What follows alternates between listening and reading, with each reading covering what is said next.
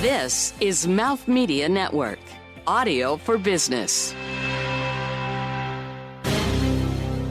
Hi, I'm Sarmad Saghir. I run acquisition for Adore Me. What I love about fashion tech is how it is more accessible to everyday people than sort of traditional high-end fashion is.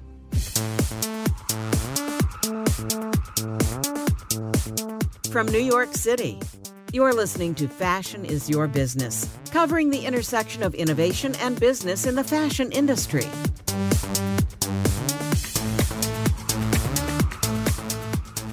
Hey everybody, welcome to the show. I'm Mark Rako, and with me on this particular incredible interview is our friend Kathy Shapis, who, in addition to being one of the hosts of another Mouth Media Network show, American Fashion Podcast, and oh, you do it so well, Kathy.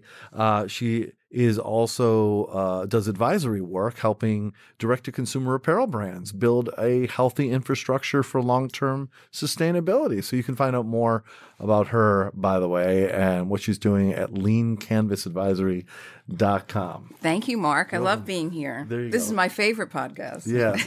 The thing is, because we give a shout out to your advisory work. That's why. I know all the secrets they're getting.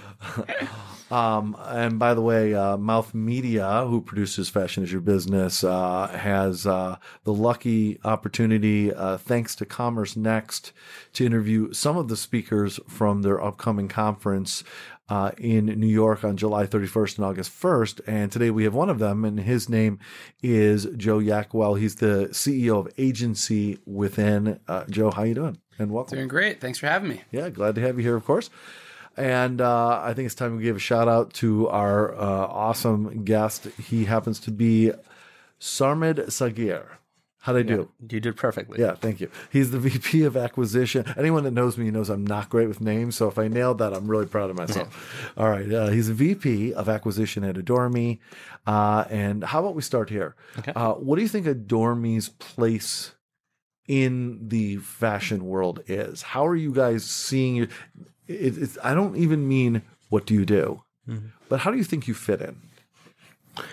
So I think it's a very interesting question. I think, and can I interject quickly? And not to steer your answer, but a lot of this will go to how you're marketing yourselves, how you're, what's the message you're trying to put out there, because if you're a vacation solution, or if you're if you're about intimate times, or if you're about relationships, or if you're about this, or what is it that you're about? So I think for us as a company, we are all about inclusion and making sure that we can make available to the most amount of people, the widest breadth of people, high quality undergarments, essentially, or lingerie, essentially for everybody. So not to get into any sort of recent things that have happened with other companies, but we just feel that fashion should be available to most amount of people possible, and it shouldn't make a difference what size you are, or what ethnicity you are, or anything like that. It should just be available to everybody. And that's essentially what we're trying to do as a company, and that's essentially what we strive to do. And the big advantage I think that we have is really that I work with some of the smartest people that you'll ever meet. And essentially that's it. We are trying to build a company, and we don't really care as much about the competition or what anybody else is doing. I think internally we all believe that there's enough room for everybody to grow, and we're trying to manage ourselves and hold true to what we are as a company. What is VP of Acquisition at an undergarment or lingerie company? What does that mean? So my sort of day-to-day responsibility is essentially bringing in new customers and acquisitions and sort of so many other, especially direct-to-consumer acquisition companies. In terms of consumer. Exactly. Got it. Okay. Right. So I'm responsible for bringing in new customers, sort of managing things like ad spend, conversion rates, CPAs. Cool. So I think maybe a good time to kind of dive a little bit deeper into your role there. Absolutely.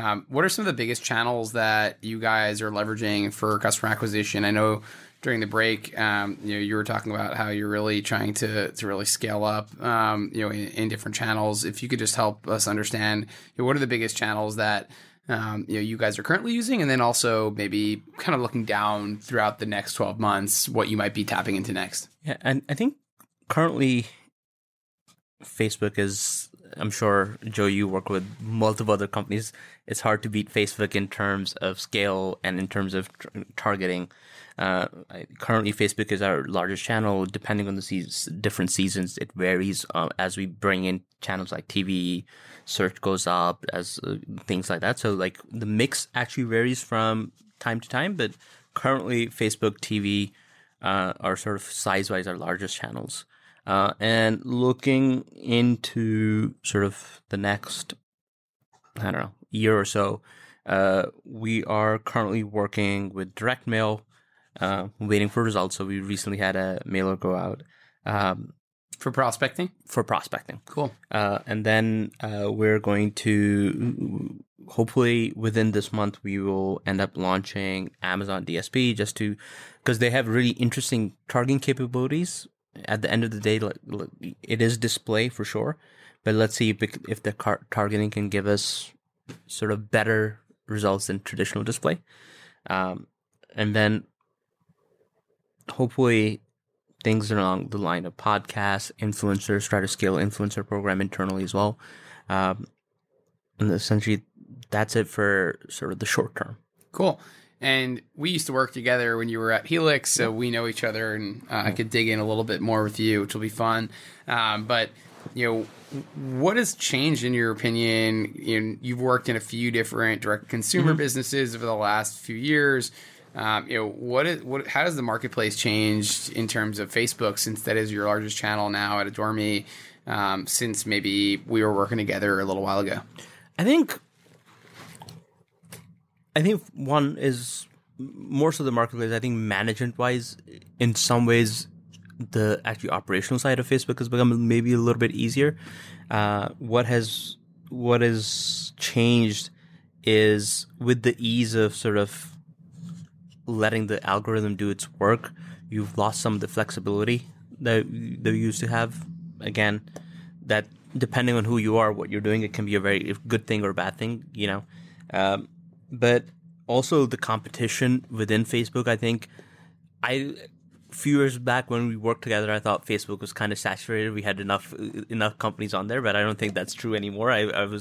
It's more companies are getting there every day, and sort of I do feel the audience is getting more expensive. But even other than that, I think overall as consumers are getting the same kind of sort of, how can I put it, blind spot to a lot of ads on Facebook. You're an average Facebook user, I think, at this stage, so used to just seeing an ad that they're very easy to just kind of scroll away from and move on. So I think as companies, it's becoming more challenging for you to get the user's attention first and then convince them of your message. I think which happens with essentially as platforms evolve, this happens all the time. Like I think this is what essentially happened to display. I'm sure display click-through rates in early days was significantly higher than they are right now. It was different because at the early days they were giving away a free iPhone with the monkey dancing around, and you would have to shoot the monkey in the banner ad or whatever it was. Right? I think maybe we have to bring that ad back, and we'd see click-through rates come back up. Yeah, I think it will happen. It will happen. It's the same thing as content marketing, right? Like all of a sudden when I think Taboola and Outbrain first sort of got going, there was a lot of crazy headlines just to get your attention. Right. So as you talk about and what you're focused on is acquisition and obviously retention. And having worked now for a couple of direct-to-consumer companies, for the customers that are leaving, I don't know, we used to call them, I worked in a DTC deleted customers. Okay. Like what is the strategy there? Like what do you learn from your deletes that you can apply to retention? So I don't work with retention at Adore Me. We have a wonderful Nicholas, who's a wonderful sort of partner of mine who works on retention, so he could probably answer that question better with the context of that's Dormy. interesting. Yeah. Mhm. So, but do you work very closely together? 'Cause, Yeah, we sit right next to each other, share insights, and sort of. In terms of existing customer, he can probably give more insights, but I think talking a little bit more generically, there are two things. I think as companies, you have to get very good at when you're dealing with sort of, especially membership model like we are, and especially where you're trying to retain customers, you have to get very good at two things. One is identifying the difference between somebody who is dissatisfied versus somebody who's relative towards the end of their cycle, and you can kind of try to win them back.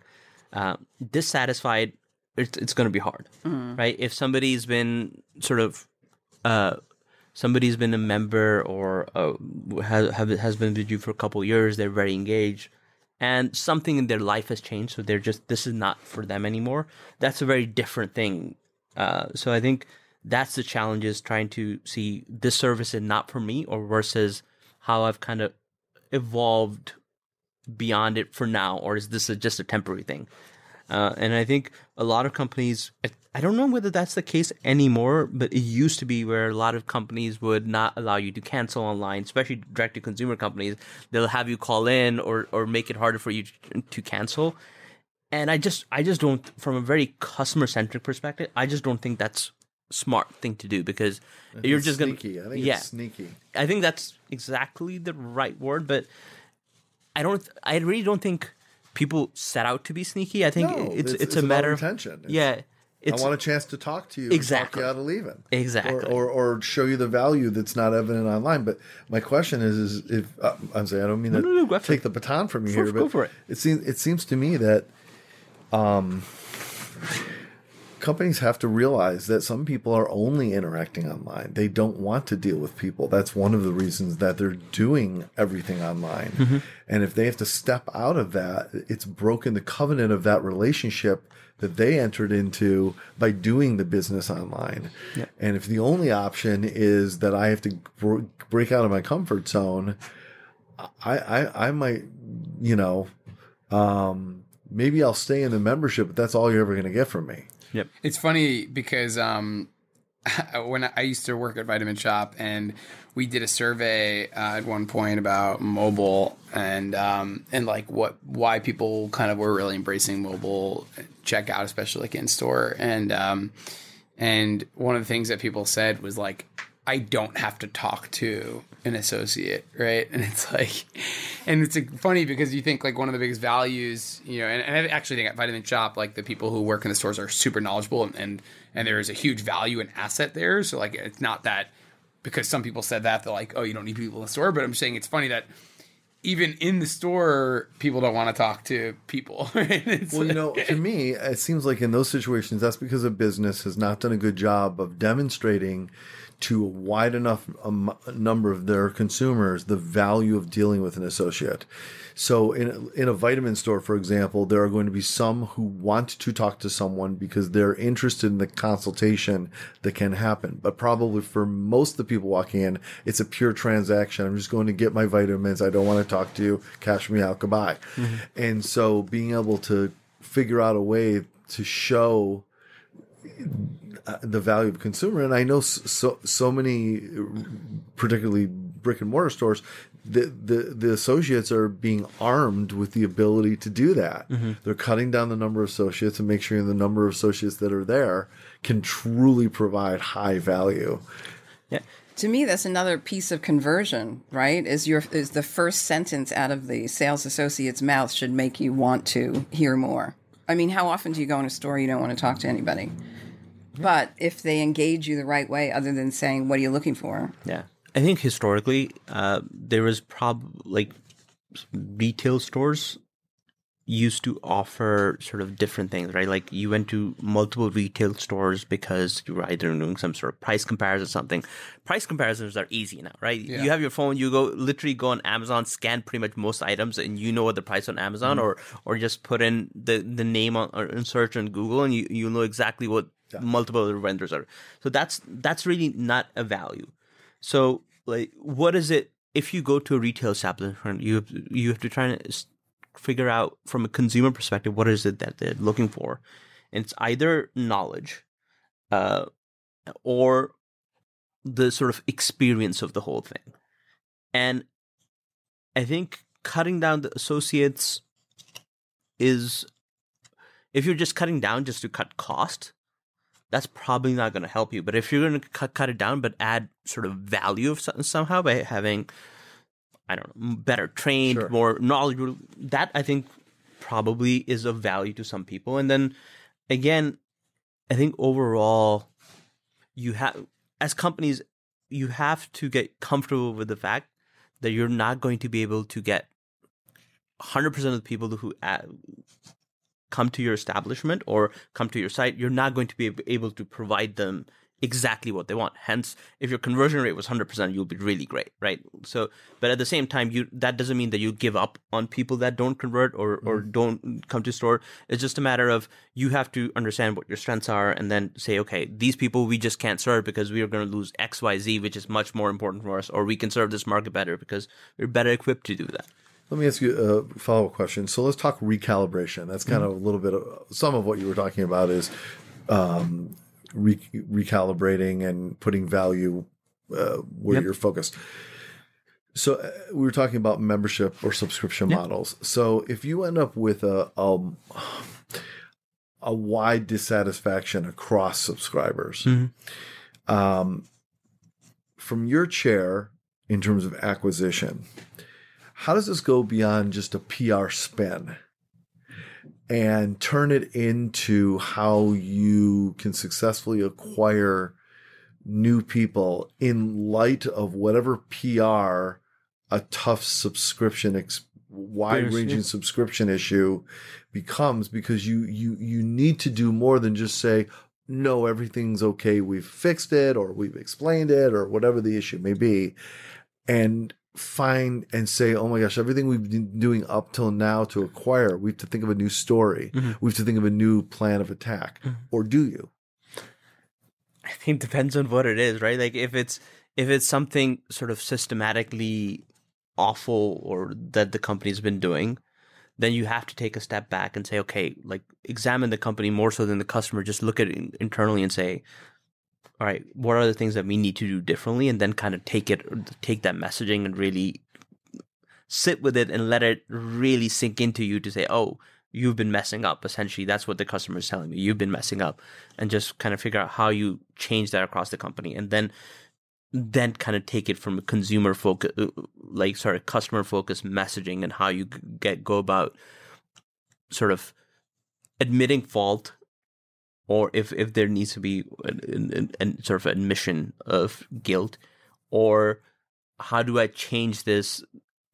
How do we convey that we have actually taken the message and really taken it hard and learned from it?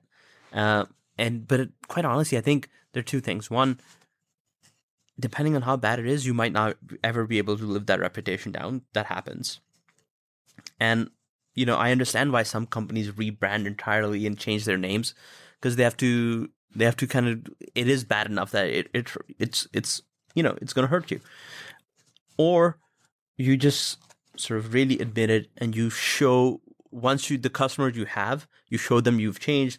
Any customers that you're lucky enough to bring in, you really start showing them the positive experience and how things have changed, and kind of, in my opinion at least, try to bubble up the message. All right, yes, we did whatever was wrong. We've changed.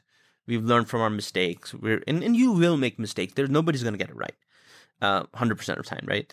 And then just kind of saying in things like customer reviews of how you've changed, or bubbling that message up and kind of showing it to potential new customers. At least that's the approach I would do. Thankfully, I've not had to deal with that situation of like something really sort of rotting at the core of a business, or a business being involved with sort of shady practices. But at least that's the approach I would take. I think in general, when you make a mistake, the best thing to do is just to say, yes, I made a mistake, because I think that does two things. One is, internally, once you've admitted it, there are no excuses, right? You made a mistake. You can work on trying to correct it now. That's it. and then you evaluate like how you could have avoided it going forward. And I think from an external perspective, it gives the other person confidence of like, all right, this person or this company is, yes, they made a mistake. I think most people are very open to the fact that people will make mistake or companies will make mistake, but how do you learn from it and not try not to do that again? Yeah. So I think kind of taking a slightly different angle here, we're talking a little bit about kind of communicating with customers and kind of different levels of customer loyalty and attracting new ones. I'm sure you guys have a lot of data on your side around who is the right customer for you, right? And maybe that changes based on how you bring them in. How do you use that data, and have you used that data to figure out, who is the ideal customer for you guys, and how do you go about finding more of them? Yeah, so I think the way we've used that data is to try and understand, sort of build personas from a very strictly acquisition perspective around like who our potential customers are, and then trying to leverage that information into trying to acquire new customers or by targeting things along those lines. And is there a really big difference for you guys in terms of, kind of what identifies as someone who is, a much more profitable customer based on what you know about them versus ones that aren't? And have you used that in the marketing platforms to help you in terms of change your media mix? Yeah, so I think one of the interesting things is we recently went through this exercise of like looking at our a la carte or pay-as-you-go customers versus our membership customers, and versus what we have is a try-at-home model called Elite. And it doesn't seem like, at least the data we looked at, though, depending on how you're getting into that current iteration of the membership or try-at-home or sort of a la carte pay-as-you-go model, that is a bigger determiner like your profitability for us than sort of larger demographic, sort of broader demographic items. There doesn't seem to be too much difference between the basic demographic information of like each one of these customer sets, which is a little bit surprising, you would think. Right. And if you dig one level deeper, there's nothing that you're finding, for example, that is going to, because that's now not a predictive trade, right? Absolutely. Because that happens obviously after they place the order and like, oh, I was a pay as you go, or oh, that's a membership. Yeah. But you haven't necessarily, it sounds like, been able to figure out what predicts that you can maybe target ahead of time, or have you found maybe that there are certain channels or campaign types that are yielding more pay as you goes than memberships that you've been able to take advantage of? Yeah, so I think there's two things. If you go to our site, the current iteration on our site, the sort of pay as you go option, we lead with membership, and sort of, so just the way that is set up, the customer mix by channel, it doesn't allow for the customer mix by channel to sort of vary widely. But we are in the process of kind of going through, looking at different kind of funnels and trying to design a whole sort of different experience for different people. And I think once we kind of have that will, at least from our side, that will yield better results into trying to identify sort of who is what kind of customer, and then we can leverage that information. So do people have to become a member? No, they don't have They to. don't. Okay. They don't have to. Are there better values when you become a member? They're definitely significant. Getting lingerie every month would be really overwhelming. Yeah. But we have really great customers who come back every month, and the value the value you offer is really great, especially if you become a member. I have a quick question because you were talking about the website and everything like that. I was kind of interested, and I don't know how much this falls under your purview, but since it's acquisitions, I thought it may be part of it. So I was interested in how your message as a company and the inclusivity that is part of your message and ethos of the company, as you've expressed. And I noticed on your website, there seems to be a narrower look of the type of woman that is represented, but on your social media or Instagram specifically, there's a much wider range. And in fact, the logo, the branding is in a rainbow, which I'm assuming is designed to be connoting inclusivity and so forth. And then I'm sort of interested if you know anything about the people that the Instagram are following, because I looked through and none of them were names that I was aware of. That doesn't mean that they're not well-known people. So I'm interested in kind of coming back. Do you have a sense of the strategy of what's on the landing page for the website and what it's supposed to be saying versus what your Instagram is supposed to be saying, versus the people that you're trying to pursue? And, because obviously if you have as many followers on Instagram as you guys do, which is over 500,000 or in the 500,000-ish range, and then you're following a certain number of people, that says something who those people are. So can you speak to what type of strategy that you may have in mind? And at least as how it connects to acquisition. Yeah. So I can't speak to sort of who we're following and why. Like that, unfortunately, I can't speak to it. It's just not something I have been very heavily involved with. In terms of models, we do try to get like true diversity in our models. And if you go through our site and different, like a little bit further down, you'll see models of sort of different sizes, different races. We are really making it as a company, making an effort to try and represent that. Great. That's one. And then in terms of leveraging the messaging. So acquisition is kind of tricky in a sense that you test everything, and whatever whatever people are respond to. Now that means sort of different group of people respond to different imagery, so you have to be able to get to that level of like testing. One audience with messaging, different images, different messaging, see what they're responding to for sure. But in terms of acquisition, we really just leverage data to guide our decision. Now, having said that, there are a lot of things that we test not because we like looking at historical data and what has worked. We have a good idea what creative would do what kind of performance, but we definitely test what we would say would be representative sort of images and creative, just because as a company that's what we want to do.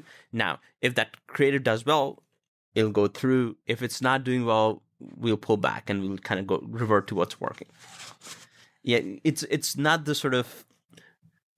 I wish there was a better way of kind of really running sort of acquisition, or like what you feel is the right thing to do, or what you think is the most representative. It's just whatever people are responding to, whatever your audience is responding to, when you have to make sure that you get them what they want. So you must kind of study competitors. And I think the founders, or maybe one of the founders, came from Victoria's Secret. I'm not sure. Dormy. But Victoria's Secret has like, I don't know, a gazillion followers, 60 million followers. And I guess a lot of that is also from their stores, which I think they've started closing. Yes, some of them. Is Adore Me, is that part of a future strategy, is brick and mortar? Yeah, we've currently got... you just launched one in New Jersey, right? Yeah. Oh, really? Oh. Okay, well, you have one in New York. We have one in Staten Island. We've got actually... couple in New Jersey, and then we've got 5 retail locations right now. Oh, I didn't realize that. Thank you. Huh. We are hoping to expand going forward, but at this stage we're just kind of learning as much as a company. Adore Me is a couple of different things that I think really stand out for Adore Me. The pace at Adore Me is outstanding. Like, things move so quickly. It's a little bit of a shock when you join the company. And in the most sort of positive manner, it's just like it takes you back.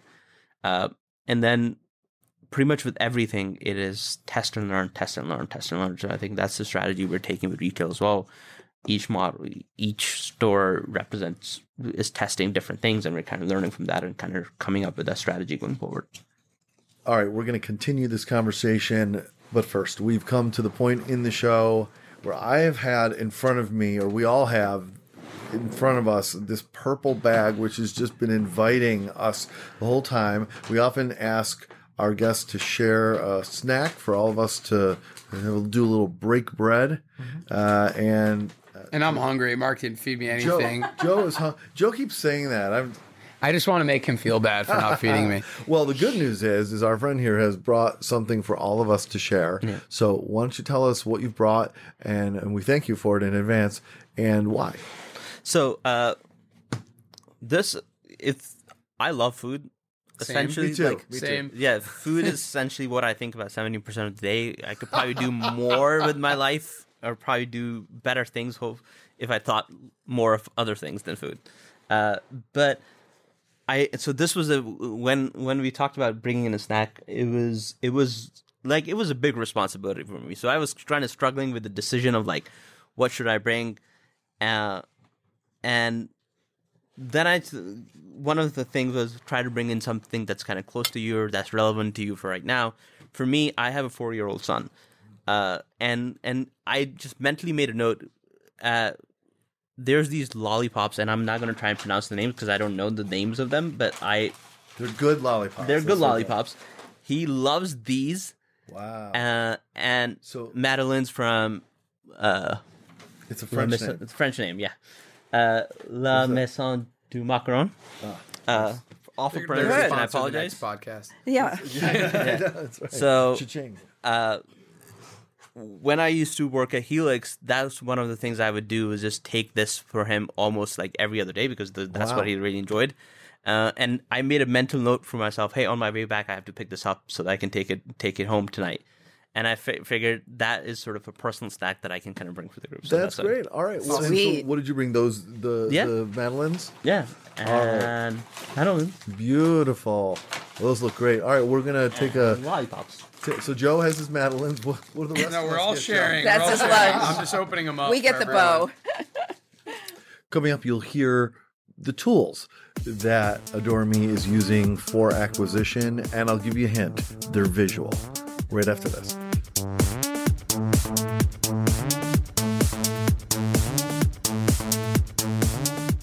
Keep in touch on Instagram and Facebook at Mouth Media Network, and find prior episodes at fashionisyourbusiness.com and wherever the best podcasts are found. Your brand message can be on this show. Email us to find out more at podcast@mouthmedianetwork.com.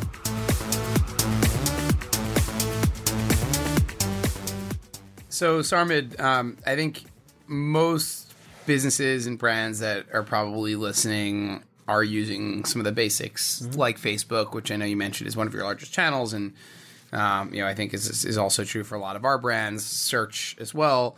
I think a lot of brands get to a point where those channels aren't necessarily tapped out. I think there's always room to grow in these channels, especially when everyone in the country and the world pretty much is using them, but also looking for that next phase of growth. And I think a lot of people are looking at TV, whether it's linear or OTT, as that next tool. How do you guys really incorporate that into the media mix? And I think one of the things that makes people uncomfortable about TV that maybe you can shed some light on is just how you think about tracking and attribution for it as well. So I think when I joined Adore Me, just to be 100% transparent, as I talk about tracking and attribution, when I joined Adore Me, they had internally already built an attribution solution for TV, which is sort of similar to what a lot of other sort of professional attribution systems do.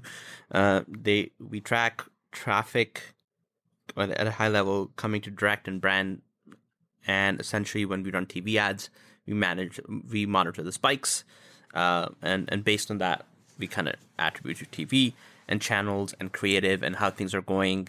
So that's what we're doing. It's probably not the sort of most complicated, most sophisticated solution you've ever heard of, but I don't necessarily think you need the trendy solution, essentially, right? Like for it to be effective.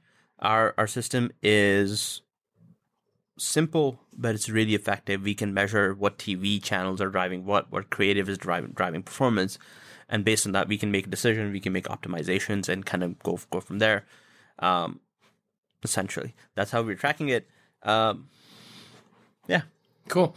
And then when you think about what you're getting out of TV versus what you're getting out of these other channels, are you typically looking at it with the same criteria, kind of trying to tie it all back to revenue? Or are you giving some kind of awareness factor to upper funnel channels that you're not giving to others? Like, can you help unpack that a little bit?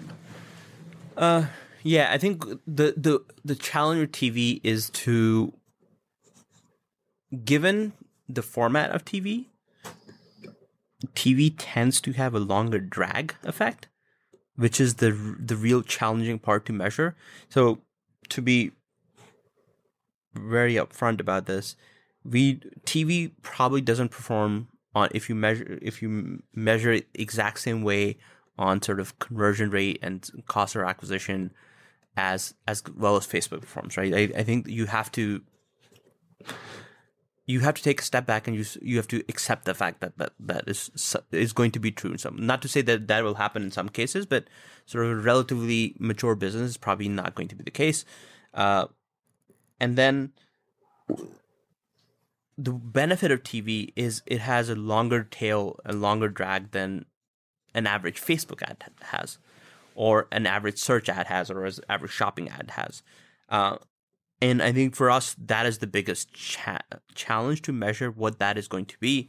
And specifically, that varies by seasonality depending on a business like ours, which is kind of seasonal. The drag in sort of high seasonality is not the same as the drag in the middle of the summer when we're not doing so, when things are slow for us. Yep. And you must have, speaking of seasonality, a pretty big seasonal business around holiday. I would assume with gifting, how does that really change your business? Talking about subscription being a major component for lifetime value that we were talking about earlier, where if I'm buying a gift, I'm maybe not buying a subscription. So how do you think about the way you're looking at KPIs and how that changes in holiday versus outside of holiday, given that holiday probably doesn't have the same type of customer that you have the rest of the year? To be fair, like I've been with the Romy for about 7 or 8 months now. So personally speaking, I'm still understanding that dynamic and trying to figure out like how we factor in. Is it going to be something like we sort of essentially push as hard as we can during the holidays and kind of take a higher cost per acquisition and then back away and manage to lower cost of acquisition towards sort of low seasonality? What that strategy is, we're trying to, like, at least I am trying to still figure out. So unfortunately, I don't have a really great answer for that one. No worries. No worries. How will you be going into knowing that you haven't gone through them? I'm assuming it's not just going to be, well, I'm going to get my bucket of popcorn and watch and see what happens. I imagine you're going to be going into those cycles with some plan, with Madeleines, actually. Madeleines, no question. Okay, a bucket of Madeleines. But what I'm saying is since you haven't been through them with this company, how will you approach those times to try to not just weather the storm, but be able to observe properly and navigate your way through it in a productive manner? I think sort of this is probably the most non-technical, most non-marketing answer you'll get. I'm going to ask the people who've been there and done that essentially and take their guidance, right? I think sometimes we overlook the wisdom that is already around. And I think that's more valuable than a lot of information that you can get just by sort of looking at data. Yeah, data can guide you in asking the questions that you want to ask, but it's not necessarily going to give you the answers.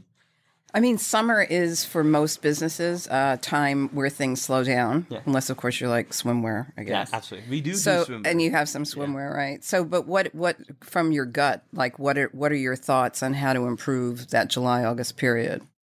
I think the sort of in an optimized marketing mix, you have sort of your 1 or 2 or 3 or 4 or 5 really large channels, and then the other times of the year you really work hard on trying to build sort of medium to small size channels that are going to that are going to add incrementality to this high seasonal periods and kind of perform okay, or make the overall performance add scale during the low periods as well, right? So I think Right. for us, what we have to do in the next few months is really try to figure out what those medium-sized channels are, how we're going to push those, and how we're going to scale those, and what is the strategy we're going to take on sort of learning as much as we can without wasting sort of advertising dollars, essentially, and killing the CPA. But at the same time, by the time the high seasonality, the better seasons roll around, and be in a position where we can make the most of every dollar spent, and we can really push the company forward, and at the same time set us up for sort of success and next time when the slow period comes in. If you were someone given an genuinely unlimited marketing budget, and I don't mean $46 billion, but I mean like an actual pretty open-ended marketing acquisition budget, to support a budget to support your acquisition activities. Given that spending power, how would you spend that money? Well, that's a very broad question. For sort of Adore Me specifically, or yes. No, for Adore Me specifically. So you've been in there 7-8 months, whatever the time has been. You haven't gone through a full annual cycle yet, but all of a sudden someone finds a war chest of money and says, let's give it to acquisitions and let them just go crazy finding new customers. They give you. Are we writing about CPA at all? I think that's an important question. Are we worrying about CPA? Well, you have to in a way, because if I spend $5 million and I get 6 people, you probably won't be there the next day. Absolutely. Okay, but what I'm saying is you also, maybe you have a plan in mind. Absolutely. So you're like, look, $5 million, let's say that's the number. I don't know if that's a lot for you or a little, looking, in terms of a war chest, but I'm saying, so you got $5 million to play with, and you might say, look, that's going to give me X people now. And I think that can get us this many new customers now, but I'm also investing in tomorrow's acquisition. So maybe the answer is I'm investing a lot in tomorrow's acquisition. It's really not for today, and I got to sell that to my bosses. Why giving me $5 million now isn't bringing new sales in today, but it's helpful for the company. So I'm not trying to put words in your mouth. Absolutely. How would you think about it? The reason I'm asking the question is I want to find out your wish list. If you could, sort of deploy your own plan and money wasn't an object, instead of saying I have to work within the budgets I have and the processes that we're in. But if I could just do my thing, what would you do? I think one of the sort of best things about Adore Me, I've not had anybody tell me, hey, this is your budget to do whatever you want with it. It's about grow us as much as you can and try to do and this is sort of your efficiency boundary, and try to manage lifetime value versus cost per acquisition and scale altogether. What I would do is I would do, given where we are, I would do exactly the same thing. I would invest in making sure we can grow those sort of medium to small size channels, because those channels and make them really efficient, work on site conversion, work on all of the things that we're essentially doing, working on site conversion, working on trying to add new channels, just because having these in place is going to help me be able to really scale up going forward, right? I think there are a lot of companies that you hear about that are essentially scaling up overnight, but majority of the companies have this cycle of, and Joe, you work with so many more companies, and I'm sure you could probably add more color to this.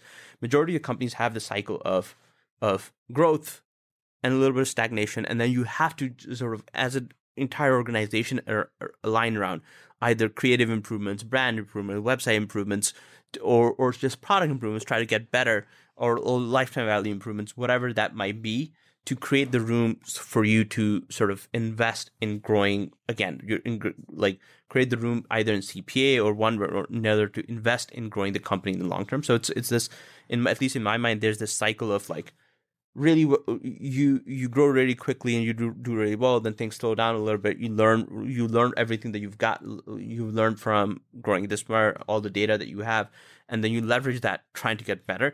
Ideally, you want to constantly be doing that, but I think especially for startups, there are oftentimes so many competing priorities that you're working within limited resources. So you either, you need to put in, like, you need to work on, let's say website conversion, but at the same time you need to integrate a new email service provider, so you're going to work with that because that's more important for now. So I think it is this balance of the cycle of constant improvement. So I would actually really kind of do the stuff we're doing right now, is really trying to focus on customer experience, learning as much as we can from the customers, and trying to figure out what those sort of next sort of small to medium sized channels are that are going to create space for us to be able to invest more in TV, invest more in sort of other channels.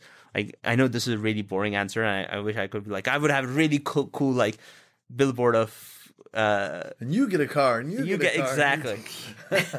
If I could, that's the one thing I would do. If Oprah could go ahead and say, "This is my favorite company," that's what I would pick. That'd be it. Yeah. All right, there we go. We got one at the end. Yeah. Well, look, if you had an unlimited budget, I think that's plausible. Oprah's for sale too. Is that what you're saying? I did not say that. That was Joe, just in case. Just send her a truckload to choose from, and she'll be thrilled. So Sarmad, we're talking a little bit about kind of what you do with unlimited funds or much, much larger funds, but I think sometimes larger than unlimited. Yeah, exactly. Yeah. But I think sometimes you also need to focus on what you're already doing and how to get more out of it. Mm-hmm. I know you were telling me earlier how you guys have been, really focusing in on content, not just in the ad unit, but after that. Can you help me understand a little bit more about what you guys are focused on there and why, and how you can use content to make more out of the money you're already spending? Yeah, for sure. I think we have a gated site, so you have to give us your email address.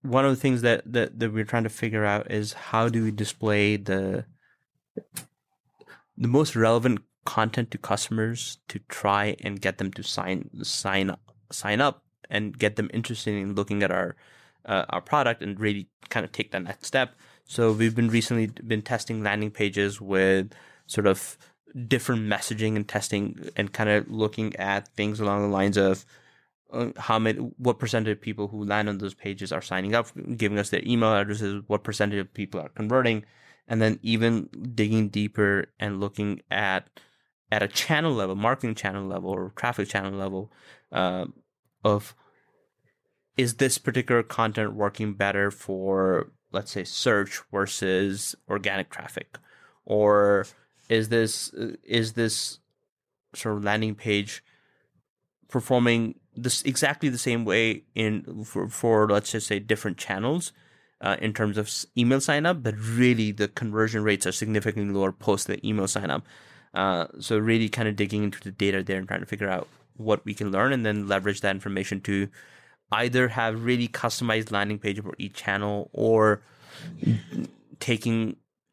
looking at like what is the information that's really sort of people are finding relevant and leveraging that, combining it with another experience that might sort of be better with one aspect of it, and trying to come up like essentially taking these breaks and putting them together and kind of making a whole experience that is more relevant, provides the right information, and getting and quite frankly giving the right numbers at the end of the day.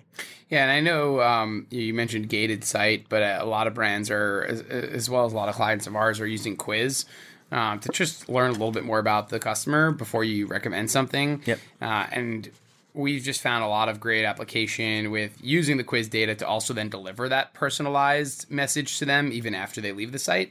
Can you talk a little bit about anything that you guys have learned with quiz, if you've played around with that at all personally since you've been there, and what you're doing with the information that you gather from it? Yeah, I think we do have a quiz that we're leveraging to provide the try-at-home experience. But from previous experiences, quizzes are really, as if you were probably referring to the sort of Helix at this stage as well. Yeah, it's one of the examples for sure. But yeah, there's a bunch. We have a client now, doing something similar in the coffee space too. Yeah, so I think they're relevant information that you can get from a quiz.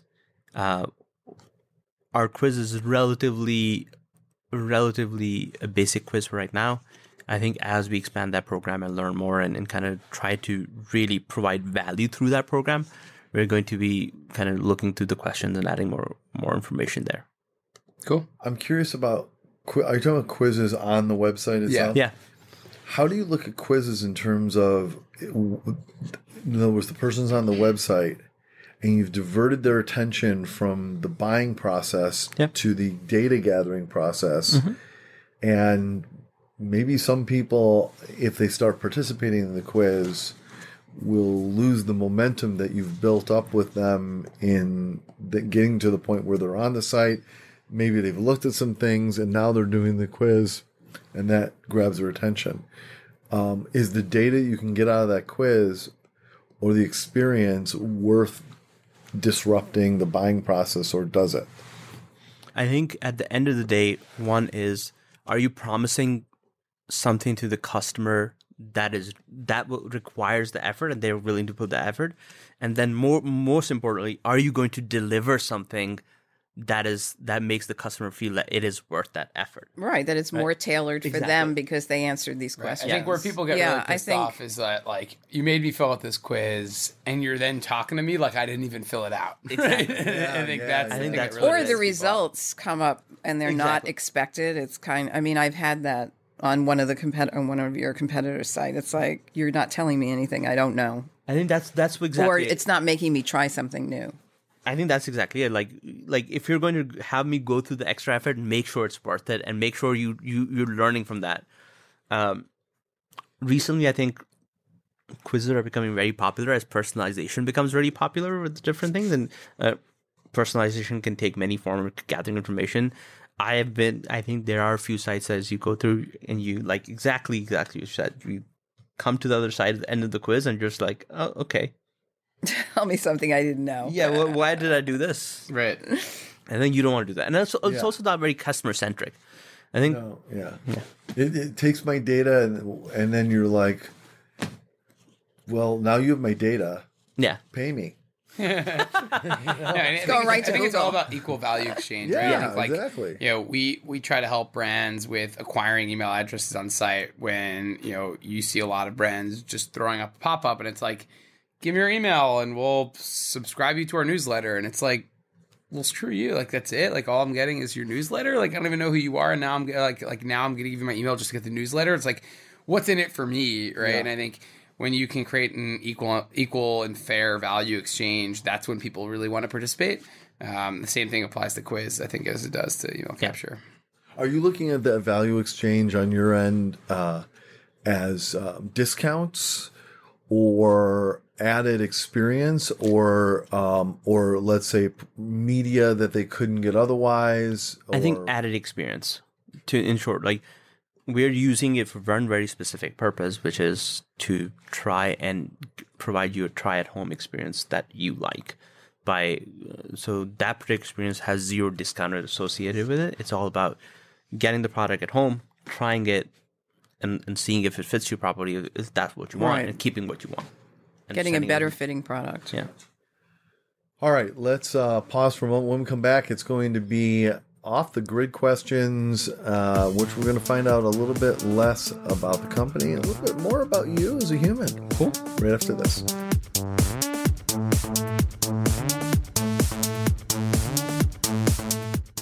Hi, Hi, I'm Mark Rako. I'm one of the hosts of Funny People Talking, and the other host is Danielle Beckman, that's me. that's the other host, and our producer is Elsie. Say hi, Elsie. Hi. Okay, so you know how I know something's funny? When people laugh. Every time they laugh, you know it's funny. So that's the key to knowing when funny people are talking, because when you say something funny, people laugh. And you know what? On the show Funny People Talking, people laugh. Apparently more to me, Danielle, but you're still very funny. Thank you so much. You're welcome. Check out Funny People Talking. It's a podcast on Mouth Media Network and wherever the best podcasts are found, and it comes out every Monday. I think you'll enjoy it. Me too. Yeah, you know what happens when you enjoy it? You laugh.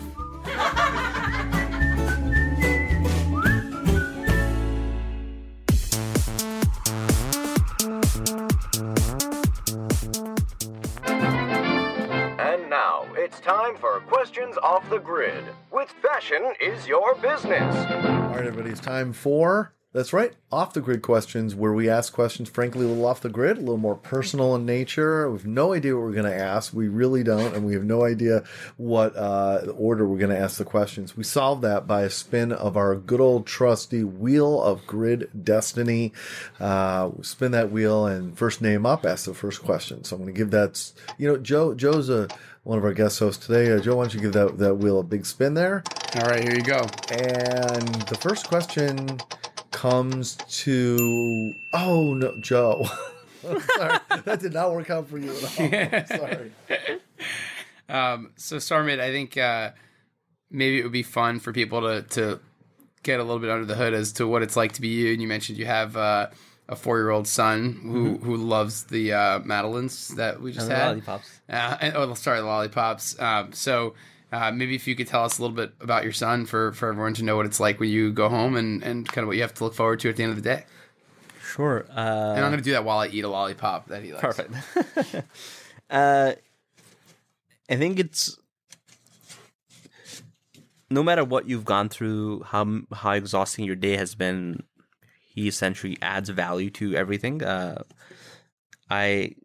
He's pretty easygoing and very inquisitive, asks a lot of questions. He's all about using his imagination, and sort of most of the time when I get home, it's all about playing a pretend game where I never win it. I've never won a game playing with him because it's a designed. game. It's rigged. It's essentially it is rigged. Yeah. As soon as I get close to winning, he changes it. He's like, no. That you don't get it. There's a rule here. That I can do it, but you can't do it. Okay, Daddy, blue or blue? Yeah. Blue. Nope. It was blue. I have a 4-month-old, so I'm Yeah. just trying to get insight into where I'm going. Wow. So it's going to be fun. Congratulations. Congrats. It's a fun time. Congrats. All right, another very good question. Way to lead off there, Joe. Another spin of the wheel, and we have come to Kathy. Okay, so my question: when things are quiet in your house, who are you following, or what are you looking at on social media that kind of relaxes you, if that's possible? Possible for you to relax, or possible for social media to allow you to? I think for me, it's relaxing. Relaxing is not so much about being on social media. It's more about sort of reading about like what other people are doing. So those to factor social media in, on Twitter I follow like a bunch of founders and sort of bunch of marketers who are doing cool stuff, and it's just I'm always amazed by the creativity, the drive, and sort of the attention to detail people have, and the sort of single-minded focus that people, sort of all of these amazing people that we're surrounded by have of trying to achieve a goal. And like,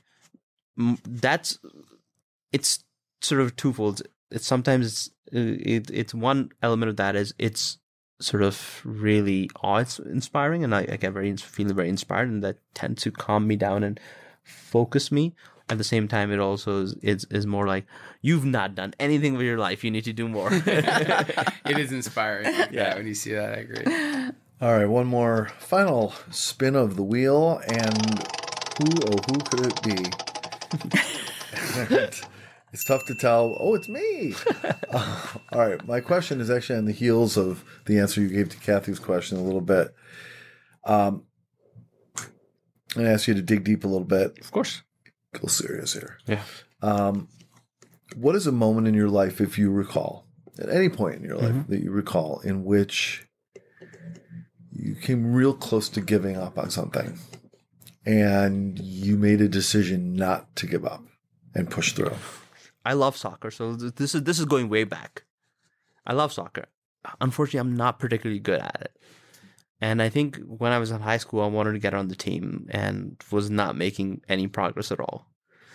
And I was just like, okay, I'm kind of done with it. But then I thought about it. I said, no, I'm not done with it. Kept on going. Unfortunately, I wasn't successful at getting on the team, but still, it was all about, like, I enjoyed the kind of struggle of trying to get there, and end results weren't so important. Because I think I've learned a lot from there, and I've kind of hopefully built this resilience that keeps on. Things are going to get tough sometimes. It's a matter of, like, are you going to kind of let that get to you, or are you just going to focus on your input? And I always try to do is focus on what I am doing, and kind of not so worry so much about the output. And if it works out, great. If it doesn't work out, you've kind of, like, at least in my experience, you've met some really great people, you've learned some really great things, and it's a lesson, and you move on. Mm. Very good. Thank you for answering that. No and worries. now your key, I think your opportunity here is to become a very, very wealthy man and own a soccer team. Oh, I would love to do that. Yeah, see? I would love to do like that. your revenge. It's of a silver like, lining. Yes, Yeah. Exactly. I like that. All right. Apparently, there are a bunch of them for sale. Let me invite you to share a final thought as you reflect on this conversation that you might like to leave behind. It could be about the industry in general, about your work in acquisitions. It could be about the path of your company, or it could be just reflecting on the journey of this conversation. I think I'll kind of merge that all into it. I think working at one of the sort of great things that actually pretty much in a lot of places that I've worked in, a lot of departments, a lot of different teams, I've always felt that I'm sort of the least knowledgeable person there, and that is absolutely the case at Adore Me as well. And I think for me, I would encourage everybody to do that. Is be the sort of least smart person that you work with. Because it's an incredibly humbling experience, but at the same time, you learn so much every day. I learn something new, and so many times it is something that I haven't even thought about. Sort of either about how to how to communicate something differently so it'll make more sense to sort of the end sort of user, or something very little minor to something massive. Oh shoot, I didn't even think about it. Even when you do know the answer, sometimes it's a different playing dead a little bit and listening. Yeah, is pretty interesting. Yeah. Sometimes it's a gut check, huh? Oftentimes. So, how can people connect with you? It can be directly if you want to invite them, or it can be through LinkedIn Social or through Adore Me itself. I think LinkedIn is the best place to connect with me. My name is Sarmad Saghir, Sarmad Saghir.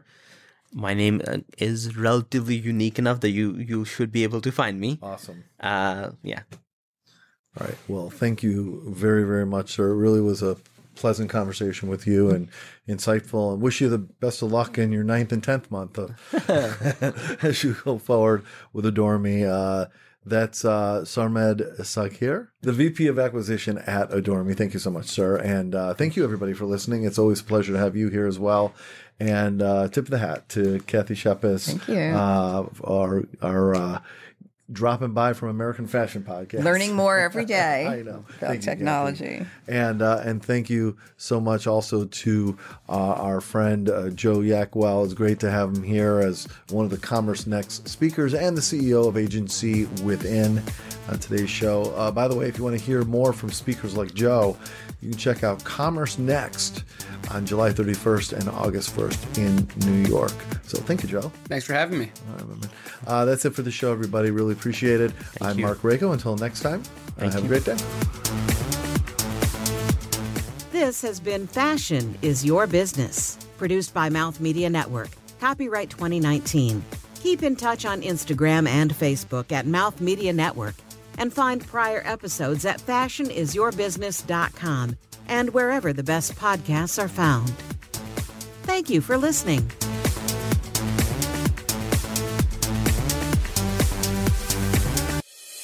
This is Mouth Media Network, audio for business.